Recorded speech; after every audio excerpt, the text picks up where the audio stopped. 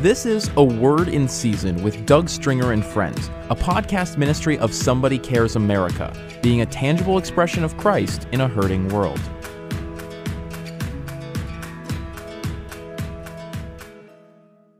Throughout history, there are reports of great awakenings and revivals. I found that revivals of the past began with a deep hunger and desire for prayer, the presence of God, and intimacy with God. Sadly, it often comes out of desperation. I remember the late Leonard Ravenhill used to say to me, God doesn't answer prayer, He answers desperate prayer. I'd like to add that word passionate prayer with that. So God answers desperate and passionate prayer. Interestingly, that desperation usually brings us to that place of passionate prayer that brings us to a passion for God and a compassion for others.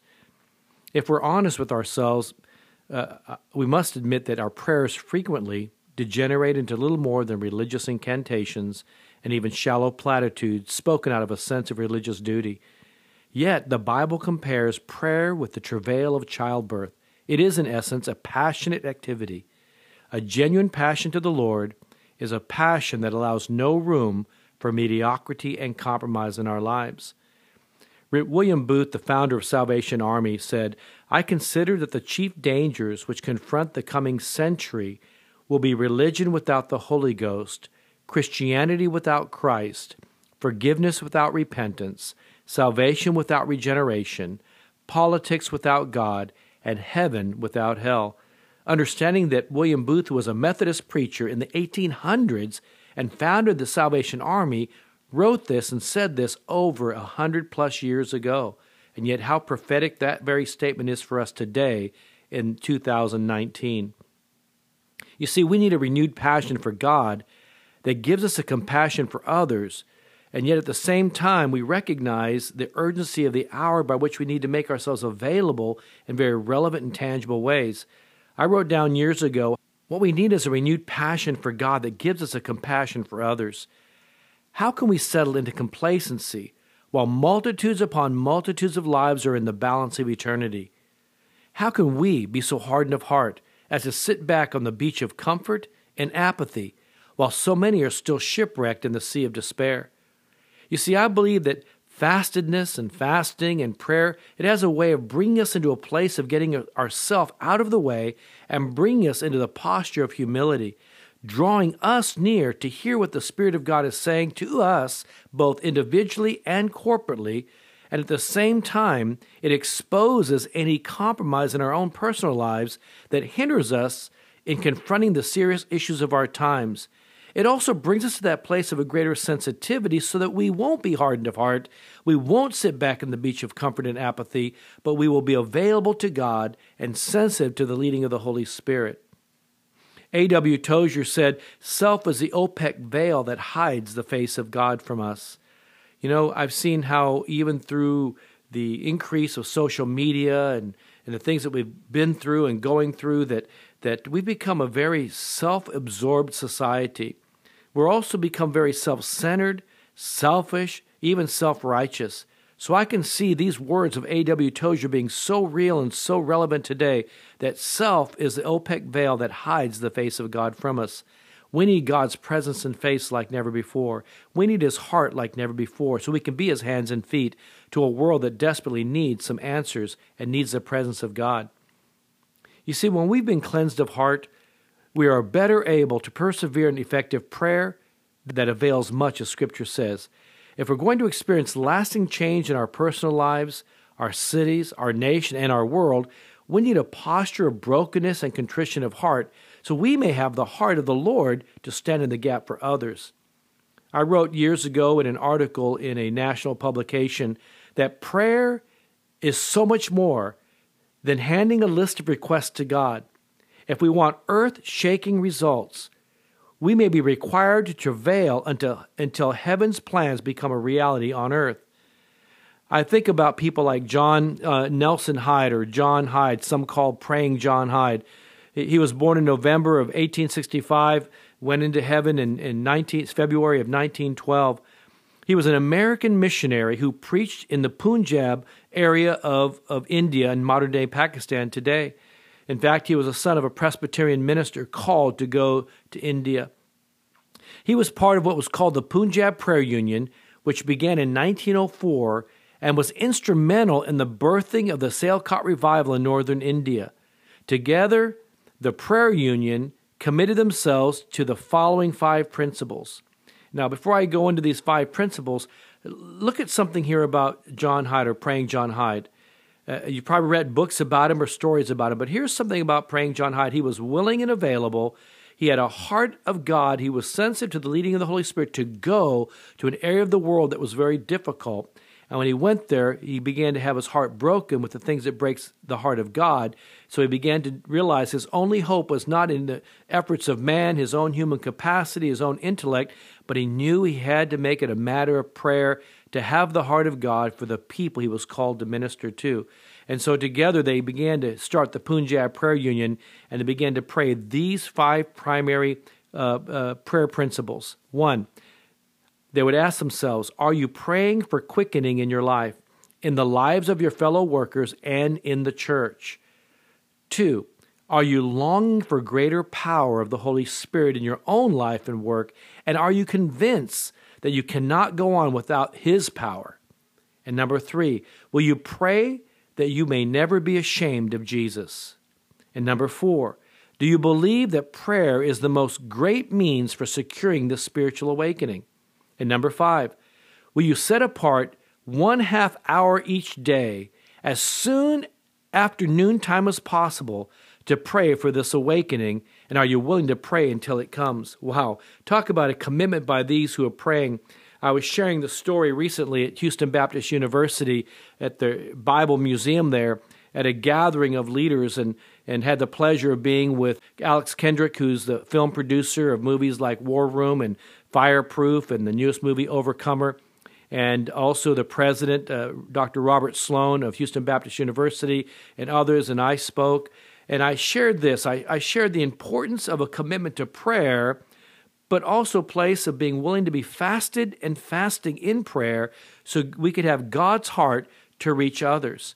And I also shared during that time that as I was sharing with people like the former Governor Jindal from Louisiana, and also recently the ambassador of the United Nations, Nikki Haley, who at the time when I spoke to her, she was still governor of South Carolina back in 2015. And I shared with both of them that they both came from the Punjab region, or their history or their ancestry are both from the Punjab region of India and modern-day Pakistan today.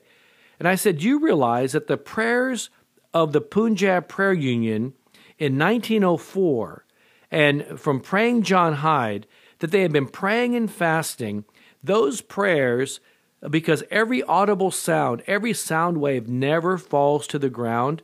Did you know those prayers continue to come before the throne of heaven? And so I believe that even the beneficiaries that have become the beneficiaries today through people like Governor Jindal and Governor Haley, that they became believers in Christ out of those kinds of prayers and prayers of others praying for them. They're the beneficiaries, and we become the beneficiaries of their leadership as Christian leaders in our nation as well. I think about another person. I've shared a story before whose mama was praying, God, I pray someone, that you will use someone or some people to reach my son. Her son had come down with HIV, hated God, hated Christians, and yet this mama's heart was broken and praying and praying and praying for her son. Ultimately, that very son, as I shared in previous podcasts, who hated Christians, would harass me even and called me on a 2-hour Christian talk show. And he changed his name, began to really just confront us and call us all kinds of names. And I said, is this so-and-so? And he said, yes, it is, because I recognize his voice. I said, where are all your friends when you really need them? He says, well, my friends, we stick together. What are you talking about? I said, really, last month when you couldn't pay your rent or your light bill, where were your friends? He goes, how did you know about that? And, you know, I wanted to say, well, I have our way. We have our ways. But I said, you know, it doesn't matter how we found out, but we did find out you couldn't pay your rent and your light bill. And so I never thought we'd have to tell you this.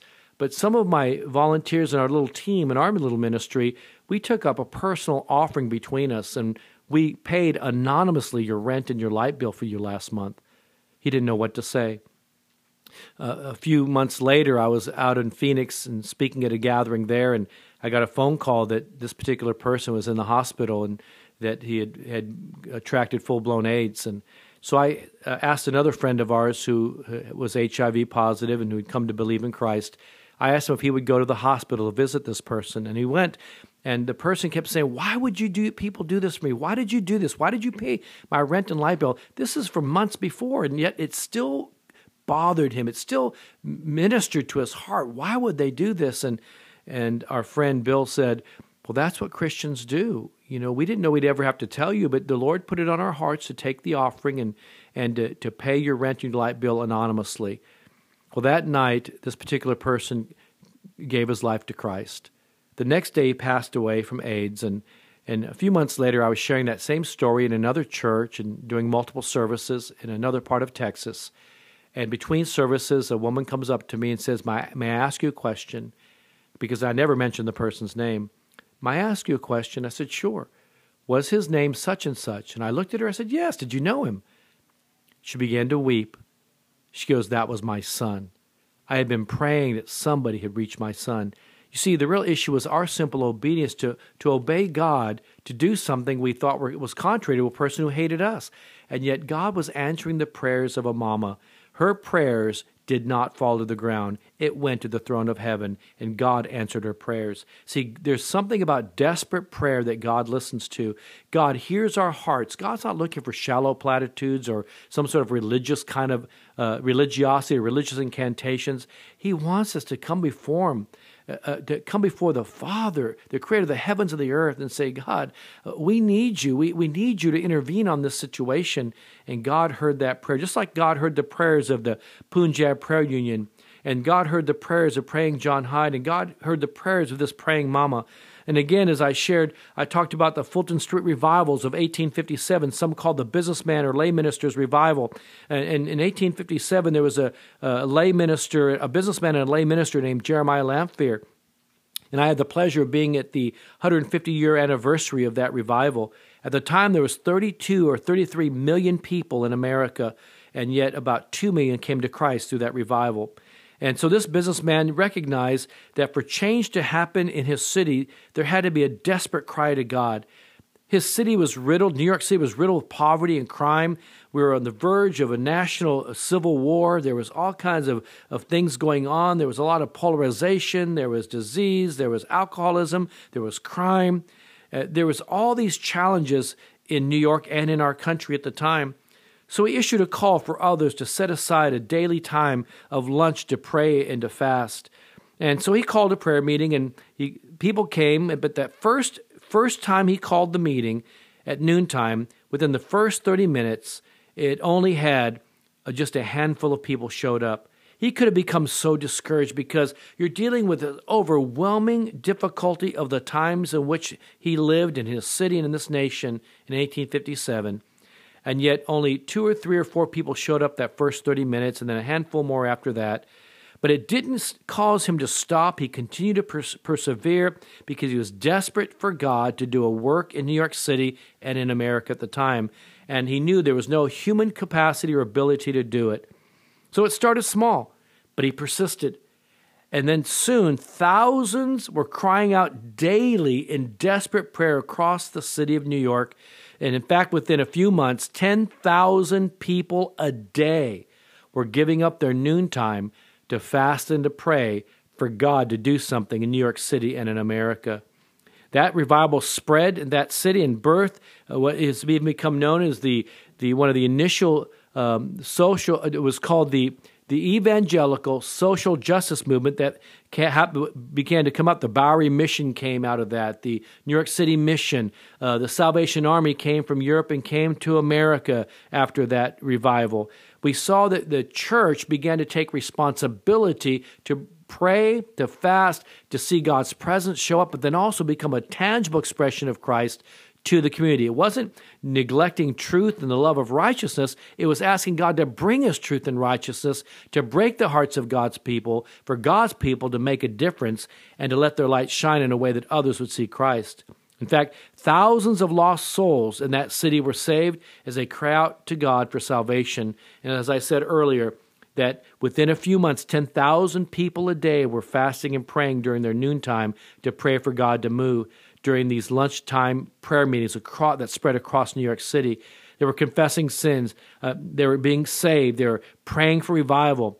And with hardly an exception, churches began to work together as one with no time for envy and strife and jealousy because they were part of something bigger than themselves.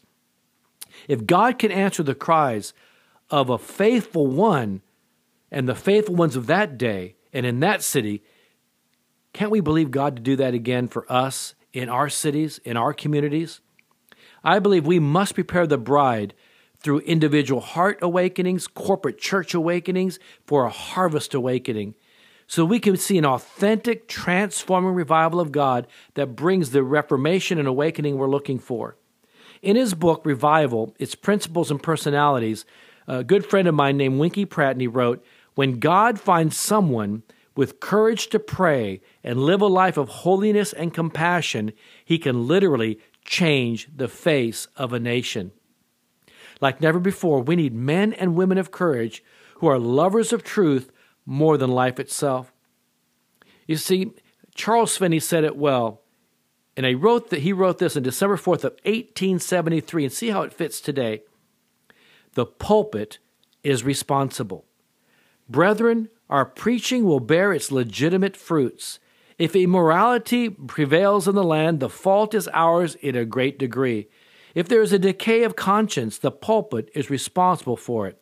If the public press lacks moral discrimination, the pulpit is responsible for it. If the church is degenerate and worldly, the pulpit is responsible for it. If the world loses its interest in religion, the pulpit is responsible for it. If Satan rules in our halls of legislation, the pulpit is responsible for it. If our politics become so corrupt that the very foundation of our government are ready to fall away, the pulpit is responsible for it. Let us not be ignorant of this fact, he says, my dear brethren, but let us lay it to heart and be thoroughly awakened to our responsibility and respect to the morals of this nation. Charles Finney, December 4th, 1873. Just like William Booth, over 100 plus years ago, the founder of Salvation Army, just like Charles Finney in 1873, they were speaking not just for their times, but how prophetic and how magnified it is today in the times in which we live. I love this. Let us not ignore this fact and be thoroughly awakened to our responsibility and respect to the morals of this nation. God answers prayer, yes. He answers desperate and passionate prayer. Let us be honest with God. Let us come before Him in a renewed sense of His presence, a place of putting aside our self and our self-absorption, our self-righteousness, our self-centeredness. Let's put away self and come before the living God and say, God, we are desperate for you. We need you to move in our personal lives, in our communities, in our churches, in our nation, and around the world. God, we need you more than ever before. God, would you do a work in us that renews a passion in us and gives us a compassion for others? Would God call you even, I know He's been calling me to a renewed commitment to fastedness from time. What do I mean by that? You know, there's different kinds of fastings, and some friends, including myself, over the last decades have done 40-day fasts or 3-day fasts. Some have done Esther fasts. Some have done 21-day Daniel fasts. There's various kinds of fasting and fastedness. What I mean by fastedness is this. If you would just put aside something, give God more of your time, not the worst of your time. We want the best from God, so why don't we give Him our best, the best of our time, the best of our day, the best of our resources, the best of our gifting, the best of our finances. So we seek first the kingdom of God and His righteousness, so all these other things that we want benefit from would be added to us. So instead of giving God the worst of our day, let's give Him the best of our day. Wake up with a heart of adoration and appreciation for God. So we start the day putting God first. Let's also not wait till we're falling asleep before we take time to get into His Word, to wash our minds. But let us get to know the characteristics of the kingdom, get to know who God really is through His Word, the reading of His Word, memorization of His Word. So when we speak His heart. We speak His Word. We speak the the characteristics of the kingdom of God, because we know that the characteristics of the kingdom emanate from the character of the King, King Jesus. So if we begin to lift up Jesus, and he is high and lifted up, he would draw all men unto himself. I ask God to give me, just like the founder of World Vision, Robert Pierce or Bob Pierce used to pray, God, break my heart with the things that break yours. And I pray again, God, would you renew in me a clean heart, a right spirit like King David prayed. God, would you open my heart and help me to see spiritually, that I can see what's really breaking your heart, so I can begin to have your heart, to make a difference in the world today. God, help me to be a man, and for those listening, men and women, that we could be men and women who persevere with effective prayer, that our prayers truly, with the heart of God, the Holy Spirit leading in us, would touch the heart of God, would move the heart of God, that would cause him to move his hand to do great things that only he can do, that our human efforts cannot do. So I'm praying for another great awakening. I'm praying for revivals to pour out and to begin to spread across the land in our generation. But I know there's no way that man can do it. No man can get credit for it. No man or woman can put their fingerprint on it. And we desperately need God in the halls of legislation. We need God in our churches again to awaken the church. We need the truth to go forth from the pulpits of America. And as you've heard me said many, many times, but we need from pulpits to political offices, from preachers to politicians and all in between, we need a revival of character so we can have God pour out his Spirit upon our generation. If he can do it in generations past, out of a deep hunger and desire for prayer in his presence and intimacy with God, God can do it again. So let us just say together, God, do it again. God, do it again in my lifetime. God, do it that we won't just read about revivals of the past. We can see with our eyes all that our hearts have prayed for. So would you join me to be fasted and prayed up and take time to put God first in a posture of humility so that God can move in a way that only he can move. We hope you enjoyed this episode of A Word in Season with Doug Stringer and Friends, and ask you to prayerfully consider supporting the ministry at somebodycares.org or by texting your donation amount to 805-422-7348. Please join us again for A Word in Season with Doug Stringer and Friends.